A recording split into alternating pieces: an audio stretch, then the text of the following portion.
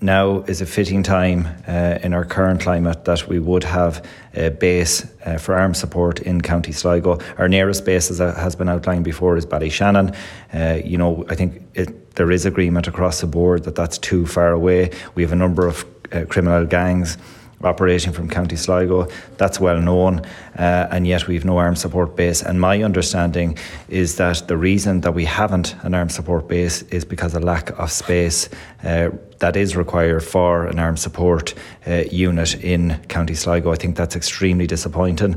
And on foot of today's motion, we're asking for a report from the Garda Commissioner and Administrative Services in Garda Síochána as to why we have no armed support unit based in Sligo. We know we have issues with parking, we know we have issues with lab space, we know we have issues with office space in our current Sligo Garda station. And while the Minister acknowledged that that is under review and she has asked the Garda Commissioner to review the situation in Sligo Garda station, I think we now should have eyes on a report in terms of feasibility and in terms of value for money, that the money spent in Sligo Garda station was not good value for money. We shouldn't put any more money into the current situation and current Garda station. We should build a new Garda station on the land that was purchased in Caltra, which would also accommodate an armed support base for the County of Sligo.